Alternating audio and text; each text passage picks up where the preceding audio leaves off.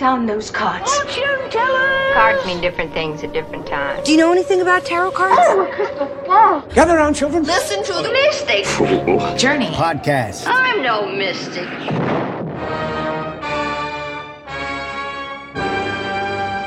Welcome to the Mystic Fool's Journey podcast. I'm Anna, and this is Ruth. Hi. This is a Tarot Occult History bi-weekly podcast.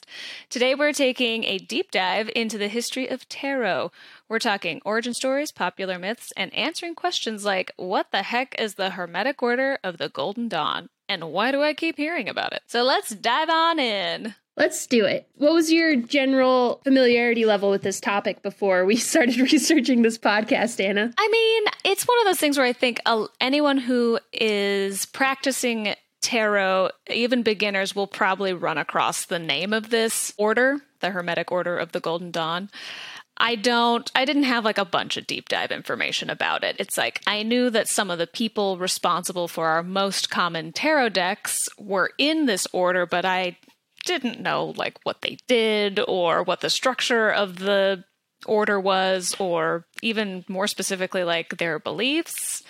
But apparently it goes pretty deep, and they've influenced a lot of things. Yeah, that was me too. Like, I feel like most people that are like beginner to intermediate level tarot enthusiasts have kind of heard this name and heard of the order like throughout their journey with tarot. And I feel like I've always heard that it was like a huge deal and made a huge impact on not only tarot, but a bunch of different esoteric practices. But I just never really knew the full history or like their full impact and the ripple that they made. So I'm super stoked that we get to dive on into this today and gather a bit more knowledge here on the topic. Heck yeah. So today we are talking about the Hermetic Order of the Golden Dawn. And this story is going to sound like it's straight out of an Indiana Jones movie. We've got it all, folks. We've got some tarot, there's ciphers, and there's even a magical duel. Oh my God. We've also got some big name celebrities who were a part of the Golden Dawn, including the poet William Butler Yeats and Bram Stoker, the author of Dracula, and Sir Arthur Conan Doyle, the inventor of Sherlock Holmes. That one surprised me. I know, right? Yeah, there's not a lot of info on his involvement, so I don't think he was like a hardcore practitioner, but yeah, definitely a card-carrying member. But its famous and most notorious member is probably Aleister Crowley, one of the most well-known magicians of all time whose notoriety led to his nickname, the Great Beast. This group's influence on occult practices cannot be overstated. This group is responsible for so many advancements in astrology, astral travel, and alchemy. But today we're going to focus on their effects in the practice of tarot, because their ripple is large. Many of the most trusted books on tarot and many tarot decks themselves were born out of this group. Most notably, the Rider-Waite-Smith deck and the Thoth deck. But impressively, there are 10 total tarot decks that were created by members of this group. That is a lot. It's so many. The Hermetic Order of the Golden Dawn, or Golden Dawn for short, was a secret society that operated in the late 19th and 20th centuries in Great Britain. It was a magical order influenced by the Freemasons, Rosicrucians, and occult Hermetic mysticism. At its core, the Golden Dawn's philosophy is that a person can advance in spiritual knowledge and magical power by using esoteric tools and techniques passed down throughout history. And through hard work, they can control their own destiny. While the amount of things they accomplish is extensive, members of the group mainly focus on the spiritual development through the study and practice of Hermeticism. I'm going to need to know more about this Hermeticism. I think most people can at least associate the word hermit with it, and I'm sure there's plenty of people here listening who recognize the hermit card and probably its associations. But yeah, we should probably dive into what that means, because for me it means just staying in my house all weekend and playing video games alone with snacks. And I guess this isn't what they're doing. So Hermeticism is based on the supposed writings of this dude / like mystical figure, Hermes Trismegistus. So Trismegistus is basically a combo of Hermes, the Greek god of interpretive communication, and Thoth, the Egyptian god of wisdom. I'm only laughing because I genuinely have no idea how to say his name, and I think if you're listening and haven't seen it spelled out, it's spelled like Hermes, but of course, depending on what culture you're in, you're going to pronounce it differently. So Hermes is potentially a correct pronunciation, and then Trismegistus, I don't even know. Trismegistus? I'd love to know how that was intended to be pronounced. Yeah, I would too, but I also don't want to know because my pronunciation is just funner, I feel like. It's like a little roller coaster. Trismegistus. Heck yeah. So who is this guy like? So think of this guy kind of like a Moses character. So this guy ended up writing a bunch of ancient texts, one being the Hermetica, and these together lay the foundation of what we know as Hermeticism. All right, this is like the word of the day is going to be syncretism. When I was doing a little bit more of a deep dive into, I'm going to say Hermes because that's just what's going to roll off my tongue. When I was doing this deep dive into Hermes Trismegistus, he's a combination of Thoth and Hermes, and that is what's called syncretism, when distinct belief systems or gods are merged or assimilated into one another. So like when the Greeks came to Egypt, they combined their god Hermes with the Egyptian god Thoth because there were a lot of similarities between the two, a lot of crossover. And through this combination of the two, Hermes with his communication and trickster-like nature, and Thoth with his hidden knowledge, writing, which is a form of communication, and wisdom, the mythology around them started to morph, and that's where we get Hermes Trismegistus, and he became this mythical figure that would bestow knowledge to humans. So syncretism happens like throughout history a bunch. You can see it throughout any time you've studied history and you see one culture, pillage and plunder another, unfortunately. Oftentimes, it happened with the Greeks and the Romans. It's happened throughout history. It's like to keep the locals happy, they will be like, well, we'll let you keep some stuff. And it kind of seems like some of your gods and goddesses are similar to some of ours, so we'll just like slowly merge them over time so you can keep them and keep people somewhat appeased after being overtaken by a new ruling power.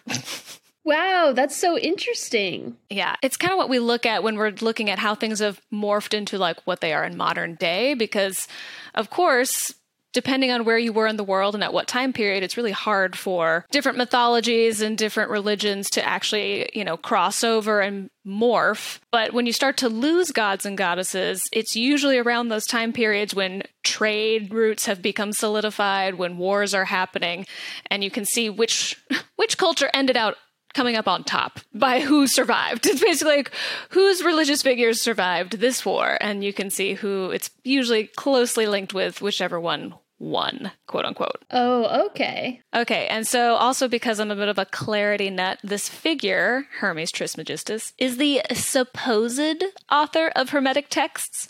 I know when I was like reading about him, people, and especially colloquially, are talking as though this is like a man that we know existed who was human.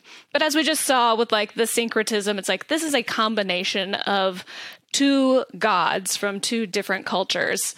And so these texts are what is called a pseudepigrapha. And that means that the claimed author is either falsely attributed, so somebody else wrote it and then said another person wrote it, or that the real author chose to claim that someone from the past wrote it. Oh. Yeah, so there are some instances where people who are writing these texts specifically use the term pseudo in front of the name. So there are texts that we have that say pseudo Dionysus. So that way it's not Dionysus, the god of wine and partying, writing this text, but it also kind of gives this air of authority to the writings. Oh. There's a lot of texts like this, especially groups of religious texts that don't have a clear author, because, most of the time we find these things, they're in clay jars in the middle of the desert, and half of them have disintegrated, right? So you kind of are like, well, based off of like archaeologists and people who study this will like look at what they've got, and they're like, well, it could be this person, or it might just be from this time period, and we kind of just need to lump it under like, hey, we know a group of people might have written it, but we don't really know who. But also way back then, like when all of this was written, it was pretty easy for people to just falsely attribute writing to someone else. Like they weren't concerned with like plagiarism or, false identities out there. We don't have those plagiarism checkers or ChatGPT and stuff. Yeah, that's so funny. It's like The Great Gatsby, how most of it was written by his wife or whatever. That's so funny. Right. You're like, oh yeah, like we're going to claim it's this person because like they've got the most clout or they're the most respected or this group of people will listen to it more. I forgot that happened with The Great Gatsby. Yeah, knowledge bomb, Anna. Knowledge bomb. Incredible addition. I did not know that there was actual theory behind that. There's theory. There's stuff going on. So like now that we know that Hermes Trismegistus is a combination of the two gods and is a mythical religious figure, and that he's the pseudo-author of the Hermetica, which means we don't actually know who wrote the Hermetica. What is it? What is the Hermetica and Hermeticism? Yeah, for sure. So I think it's important to establish that Hermeticism is not like a faith system. It's basically just like a philosophical system that includes esoteric practices. In fact, it's pretty common for Hermeticism to be combined with a religion. Like it's often combined with Christianity. But you can basically like sprinkle it on top of any religion you'd like. Sprinkles. It's just a little sprinkle, a little bit of Hermeticism sprinkles on top of your Catholicism or whatever you prefer. So in practice, Hermeticism is a spiritual path that comes from the blend of 3 different periods in history. During these periods, people started to add dashes of Hermeticism into their own cultures. The first being during the Renaissance, when some of the more squirrely Christians combined Greek, Hebrew, and Arabic mysticism with the spiritual practice of the Jewish Kabbalah and threw in some alchemy for good measure. Just like a casual, like, oh, if we're going to make a sundae out of religions, like I want my toppings to be from the Greek, Hebrew, and Arabic, and my ice cream is the Christianity. That's exactly what's going on here, Anna. The second period of history in this recipe was the Enlightenment and the rise of Freemasonry, whose various evolutions ended up incorporating a lot of Hermetic thought into their practices. During this period, Napoleon invaded Egypt, which led to the rediscovery of a lot of Egyptian philosophies, as well as the discovery of the Rosetta Stone, which I think you chatted a bit about last time in our last episode, how we co-opted a lot of this Egyptian lore into tarot's history. Yeah, we sure did. Yeah, the Paris had gone through like they were on an Egypt crazy phase, even before Napoleon went over there. And part of what we touched on was the fact that there was a lot of like Egyptian mysticism just kind of being made up by Europeans because they, thought it was more wise than whatever they had going on in Europe at the time. Basically, they're like, ooh, mysticism, occult. But we hadn't even found the Rosetta Stone yet, which is the key to translating hieroglyphics. So there were people just writing essays about how the tarot was from the ancient Egyptians and it was their wisdom. And we didn't even know how to read hieroglyphics yet. And people were just like, classic. Yeah, classic. Classic human move. Oh yeah, just the audacity.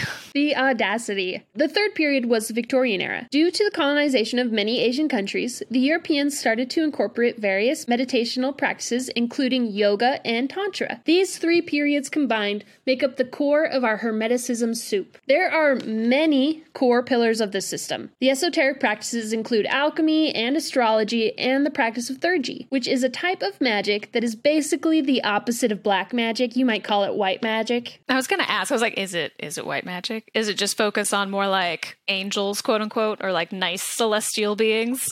Yeah, less hexing, more like spells and that sort of thing. Okay. Yeah. So there truly is so much to Hermeticism, but I think one of the most relevant pieces of information to us tarot readers is the phrase, as above, so below. Love that phrase. Also a fantastic horror movie if you haven't watched it yet, but that movie has nothing to do with what we're about to talk about. But I'll be sure to add it to the list. You should. It's really good. It's kind of surreal. The fun fact that I have is that as above, so below, which is so popular nowadays in terms of that's how you hear that phrase. It's actually a paraphrased version. And some have said that it's actually more of a mistranslation of the full phrase. So the translation from the original Arabic is that which is above is from that which is below, and that which is below is from that which is above. So if you're kind of like a bit of a grammar geek, knowing the correct translation might affect how you interpret what this phrase means. And that paraphrase that we have, as above, so below, like some people interpret that as like, I want to make what is above come down to earth, that kind of thing. It's very literally like some people I've heard are like, I want to make like heaven on earth type thing. Right, right. But then when you get this translation, which has a few extra words, it starts to sound far more about like, okay, that which is from the above, that which is above is from the below. You start to see how that's kind of like this loop, and you might dive into like, oh, what's down here and available to me has come from above, but what is above has come from below. And so it's just this like infinite loop of how it interchanges with one another and how we can affect the above and the below. Oh, very interesting. Yeah, so depending on how much of a grammar nerd you are, that might change how you start to interpret things. And that doesn't even get into alchemy and Carl Jung specifically and his interpretation of that phrase. Right. Right. If I remember correctly, Ruth, I think that this phrase is also closely associated with the Rider-Waite-Smith magician card in tarot, right? Yeah, exactly. So this phrase came from a text attributed to Trismegistus called the Emerald Tablet, and then A.E. Waite, the creator of the Rider-Waite-Smith tarot deck and a member of the Golden Dawn, later adopted it as the meaning of the magician card when he was creating his deck. But I think we'll get into that a little bit more later in the episode. That sounds magical. Indeed it does. So the Hermetic Order of the Golden Dawn is widely accepted as one of the largest influences on the 20th century Western occultism and helped lead the way for many contemporary practices such as Wicca and Thelema. The order was founded by three men, William Robert Woodman, William Wynne Westcott. Wow. I got some tongue ties there. Yeah, it's just... And finally, Samuel Liddell Matters, who were all Freemasons. And despite the Golden Dawn being based on hierarchy and initiation, women were admitted on an equal basis as men, which is just super awesome when you consider the general treatment of women in Victorian society at the time.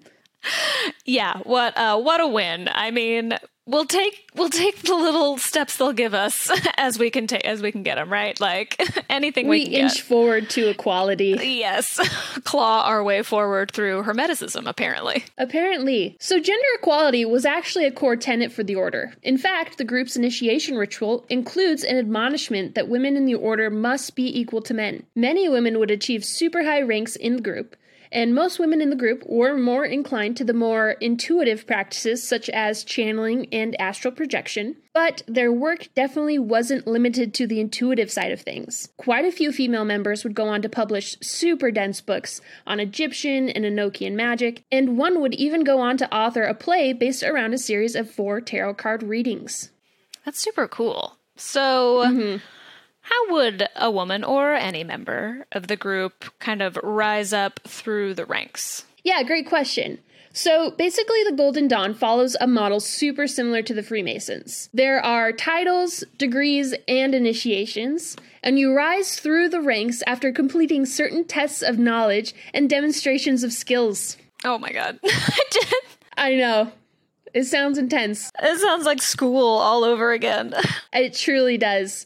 So there are 3 different levels to the Golden Dawn. We call them orders. The first order, referred to as simply the Golden Dawn, focused on personal development through the study of the 4 elements, fire, water, air, and earth, as well as teaching the basics of astrology, tarot divination, and geomancy. I understood all of those words except for geomancy. Care to enlighten me? I will. So geomancy is a divination method that is done by interpreting the markings or patterns formed after you toss like rocks or dirt into the air. Super cool. This gets into some of the mystical arts that when I look at them, I'm like, how did you get anything out of that? Or like I've seen people read wax in water and I'm just like, it's beautiful. How do you know what it means? Oh yeah, totally. I'd love to learn that someday. Just teach me how you know. Yeah, well, wait till you hear what's next in this order. So the second order, or inner order, called the Order of Red Rose and Cross of Gold, taught magic, including astral travel, alchemy, and scrying, which is what you're getting at with that wax there. It's basically the practice of looking into things and receiving guidance or prophecy or maybe just inspiration or whatever. Think like crystal balls and tea leaves for this one.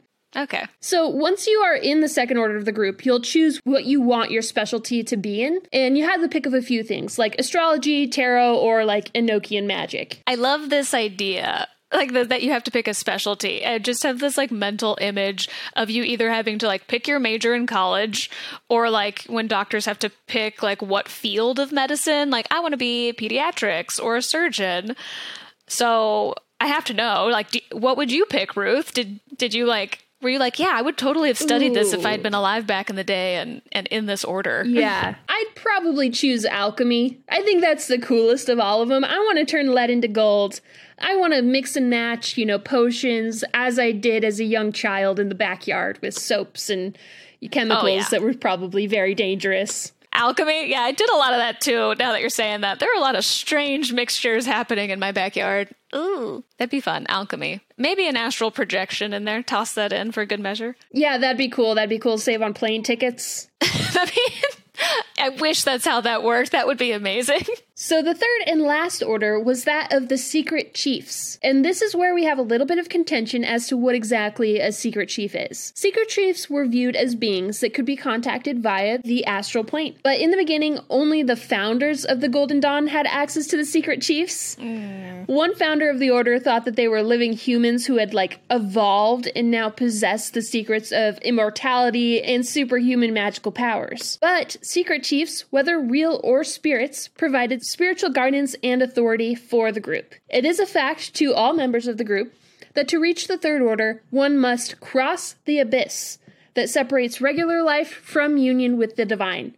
But kind of here's where the contention lies. To some members, crossing the abyss means physical death. Oh no! Yeah, and therefore no living person can claim to be a member of the third order. And to others, it's a spiritual epiphany that causes you to lose your ego forever and gain a true understanding of divine purpose. Ooh, those are some really opposite ends of the spectrum. Like when you're trying to form a religion, like having something so different and disparate from one another as a part of your core tenets, that's a recipe for disaster. Absolutely. It absolutely is. That's wild. So to unpack that a little more, when the Golden Dawn was founded, just the founders had access to the secret chiefs, right? Right. Okay, so the rest of the members depended on them to pass down any messages from the secret chiefs. Yep. This, immediately sends up my red flag alert. Just from learning about religions, cults, and myths, this is a tactic a lot of dangerous cults, I'm not saying that this order was dangerous, but a lot of dangerous cults use to manipulate their members. The whole gatekeeping situation where they're like, only I know what this god or goddess wants of us. And you're like, that is a hardcore way to manipulate and oppress people. Absolutely. Yeah, this is it's also giving me strong vibes of the man behind the curtain, which is from the scene in Wizard of Oz where Dorothy she first gets to see the wizard. He sends her on all those quests to go get the broom and kill the witch and all that before he's willing to help her. So he has her do a bunch of free labor to send her home. But then when she goes through all of that and comes back, they find out it's just some dude behind a curtain using smoke and mirrors to pretend to be much more powerful than he is.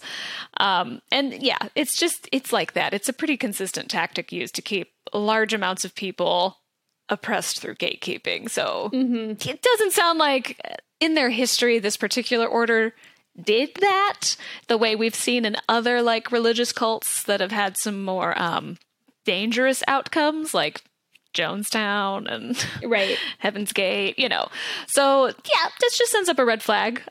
Just also knowledge for anybody out there. It preys on that combination of fear of punishment and abandonment, the human need for community and being abandoned by your community if you don't follow these rules, and then your general survival instinct to understand what keeps us safe from what could harm us.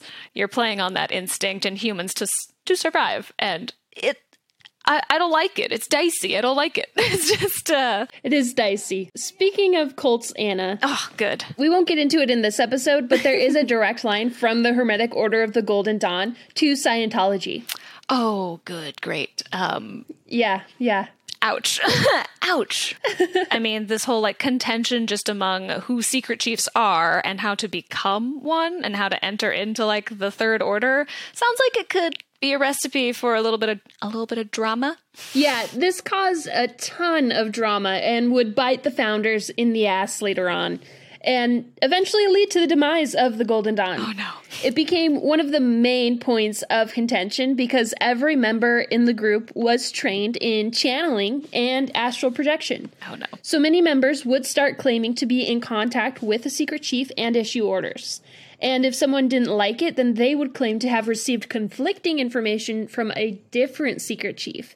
And then, on top of that, you have the members of the group that believed secret chiefs were physical beings and you couldn't channel them. So to them, both of these previous claims are bullshit either way. I've got that like circus tune, like do do do do do do do do, like just playing in my head. But it's like, no, what I said is right. No, what I said is right. Hot mess. Yeah, absolutely. It didn't really become a problem until like people started attaining like the second order and higher levels to the faction. But there is actually one story about a section of the order that claimed to have channeled a chief who told them to move to New Zealand and to await the physical arrival of their chief.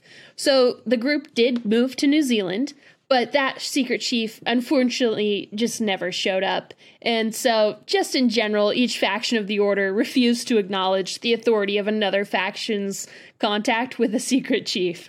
Oh no. This feels like a really overly complicated way for people to avoid, like, communicating with each other clearly and finding compromise. Right? It's like, well, if I've got, like, God on my side, I don't have to talk about my emotions and find a compromise. I'll just go do that thing.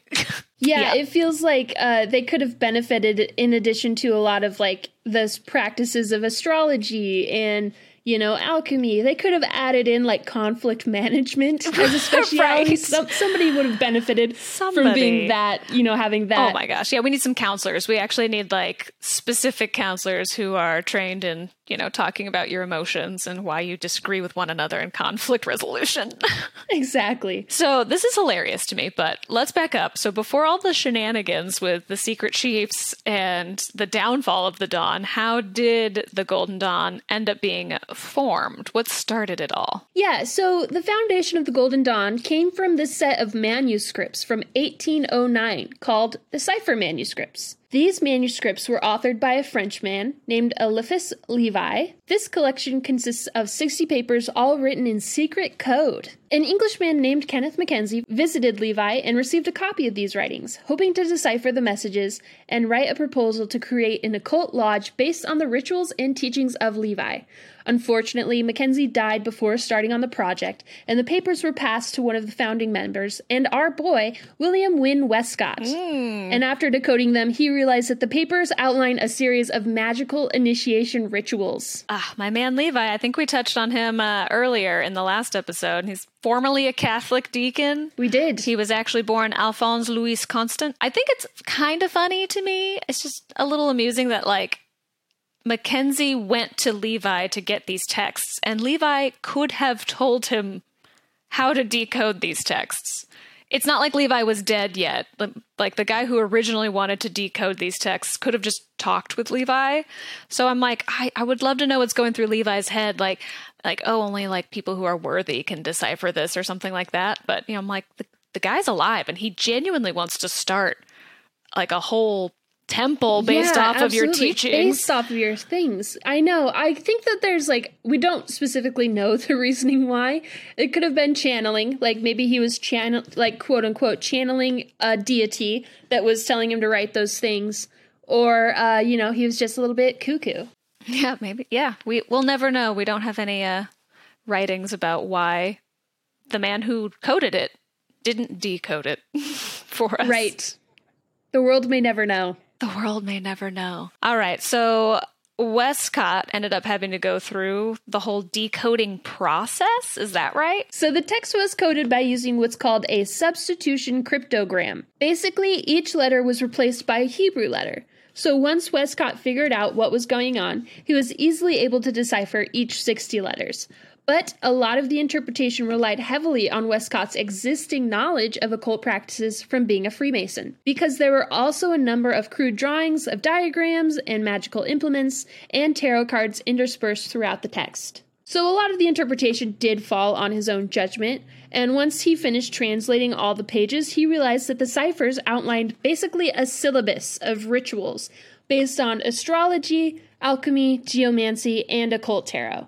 The ciphers would become the lesson plan for the Hermetic Order of the Golden Dawn, and you would be graded on these rituals before you could pass on to the next level of the order. More schooling that I don't really want to have to do.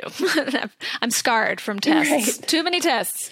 But that's super interesting. So he did decipher all of them. I kind of want to get my hands on, an actual deciphered version of this just to see what did the original writings look like before they were interpreted by Westcott. Yeah, I just have a lot of questions about what they were for. You can Google it. It's all online now.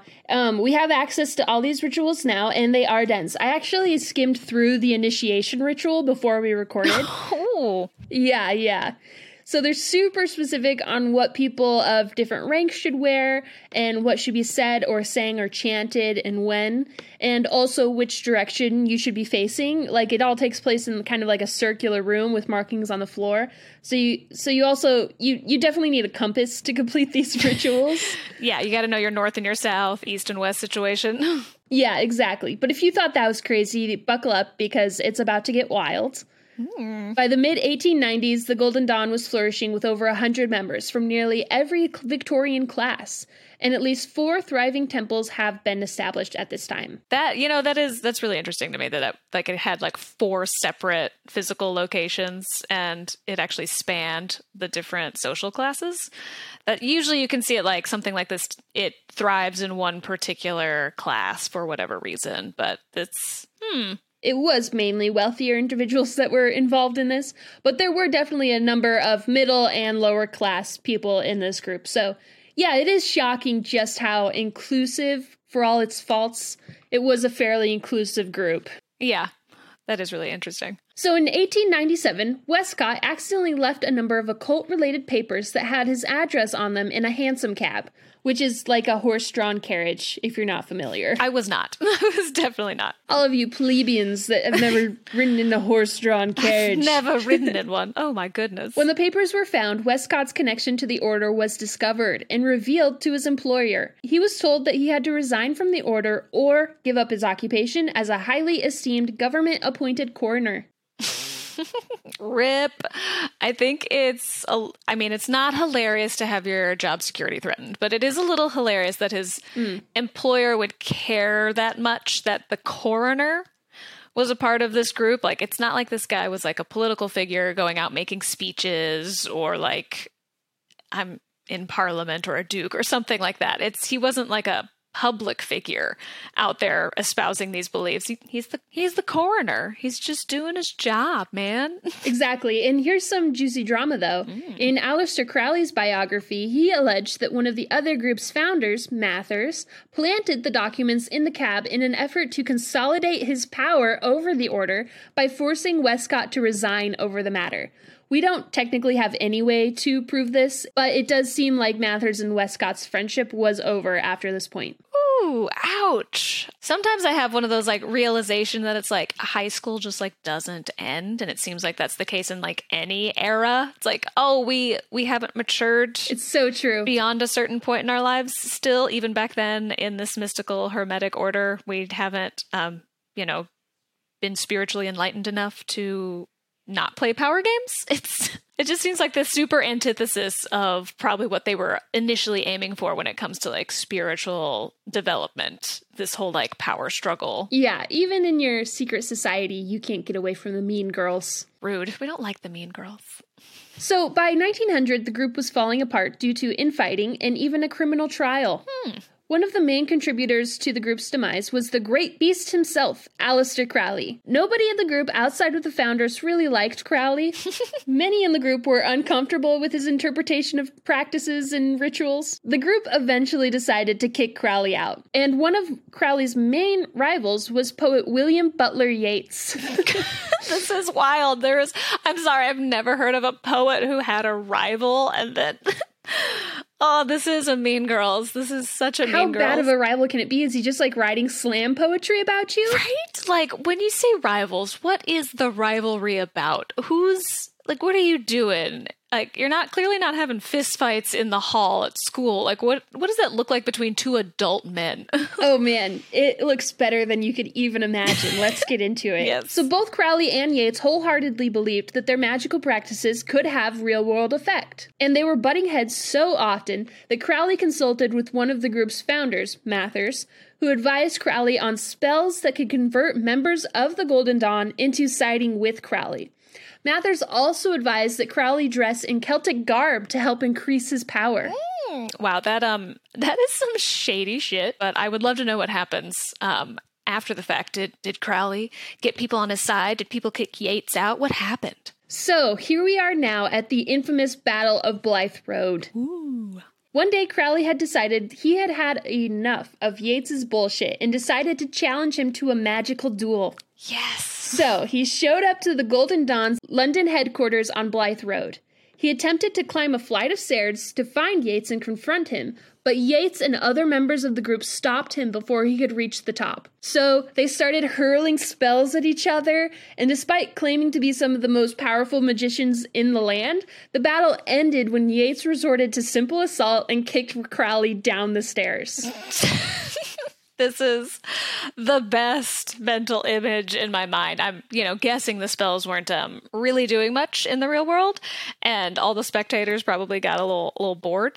So now I just have this mental image of two grown-ass adults yelling like gibberish at each other in a stairwell, and it makes me wonder how they managed to, pass their Golden Dawn tests in the first place, if this is what it devolved into. Right. I know. I need somebody to recreate this for me. Yeah. Like, could you imagine if this is how, like, things were solved? Like, let's pretend your manager and, like, the manager of another department, like, got in a fight and they just started in the middle of the lunchroom yelling gibberish at each other until one of them finally just kicked the other. Like, it's just, like, the most uncool thing. You hear the term magical duel, but it was actually, like, lame.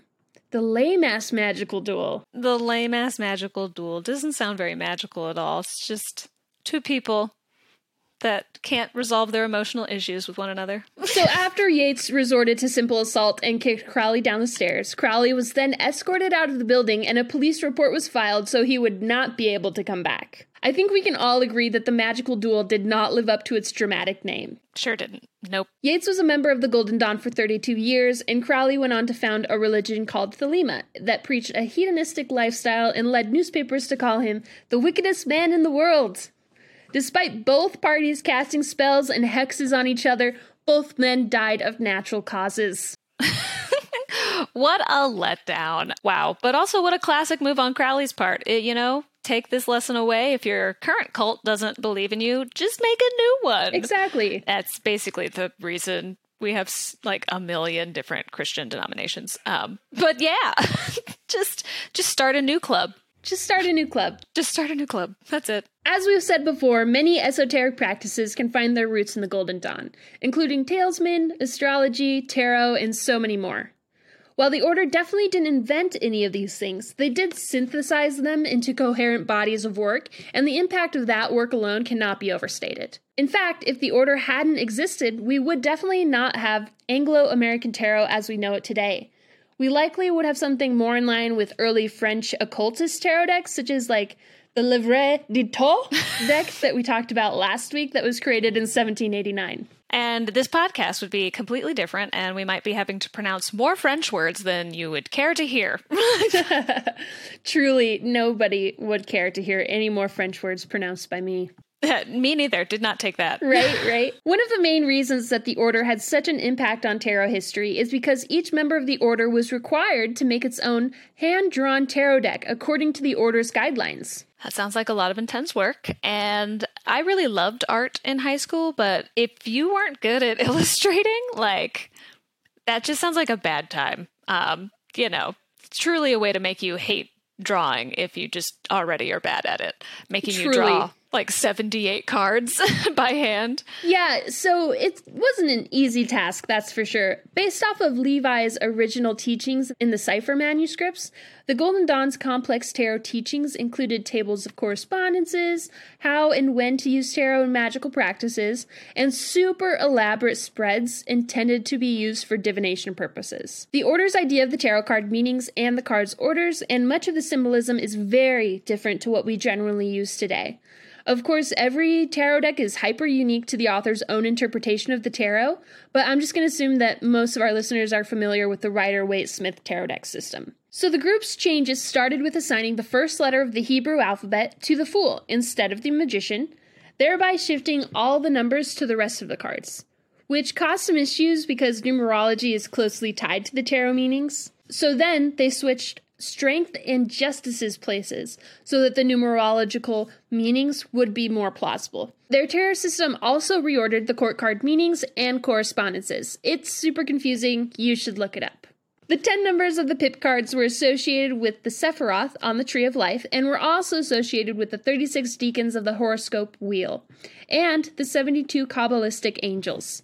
The major cards were assigned to the pathways on the Tree of Life, and some were given unique designs and names. For example, the Devil card was named the Lord of the Gates of Matter. And that is a general overview of the Order's guidelines on tarot and what every member of the Golden Dawn had to base their own tarot decks off of. Whew, that's a lot. I really do need like a picture book for kids to show me like the differences between their decks and like what I'm used to using. Now, there were over 100 members of the Golden Dawn, and many of the tarot decks created during that time have been lost to history, but there have been several tarot decks birthed out of or based on the Hermetic Order of the Golden Dawn that did reach some level of popularity. So most of these decks have been lost to history if it wasn't for one sneaky fella named Israel Regardie, a member of the group who in the 1930s published a book outlining all of the secret society's secrets, thus making it no longer a secret society,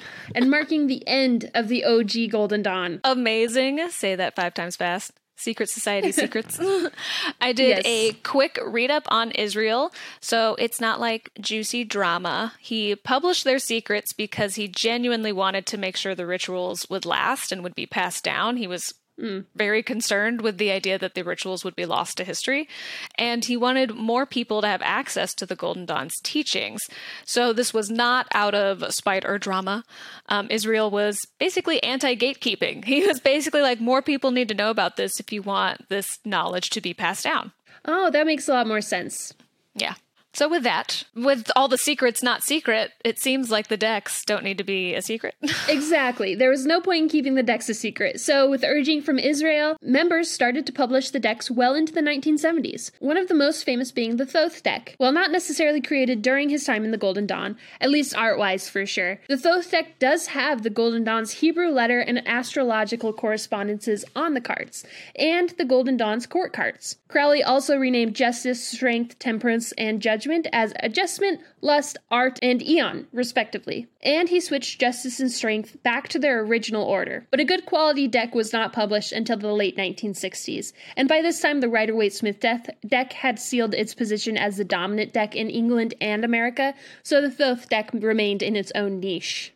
And I'm sure we all know the Rider-Waite-Smith deck was created by A.E. Waite in collaboration with Pamela Colin-Smith. Both were members of the Golden Dawn, and when the Golden Dawn splintered into factions, A.E. Waite created his own order, the Fellowship of the Rosy Cross. Sounds so happy. It does. It just sounds like a cheery order to be in. Although both Waite and Smith had been members of the Golden Dawn, they did not necessarily create a Golden Dawn deck, but many aspects of the Golden Dawn's tarot teachings did influence the deck.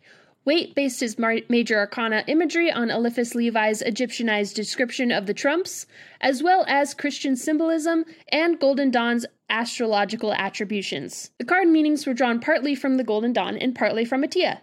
But the most important deviation from the Golden Dawn is that Waite does not associate the Hebrew alphabet with the cards, which is the essence of occult tarot. So the formation of the Hermetic Order of the Golden Dawn was absolutely a turning point in the history for tarot. Every era of tarot history builds on what came before and lays the foundation for future developments. The way they wove together different esoteric systems into tarot is unmatched in all of occult history. They basically forever linked astrology into tarot by associating the 22 letters of the Hebrew alphabet with the major arcana cards.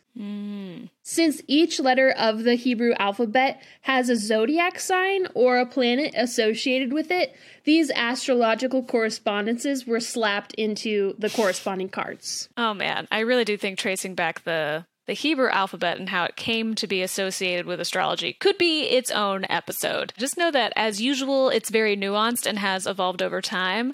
And I think we even mentioned in one of our previous episodes, like, the Hebrew alphabet is its own alphabet, devoid of any associations with tarot. There's the people who believe in tarot and the occult who have associated the Hebrew alphabet with their practice. But the Hebrew alphabet stands alone. It's its own language.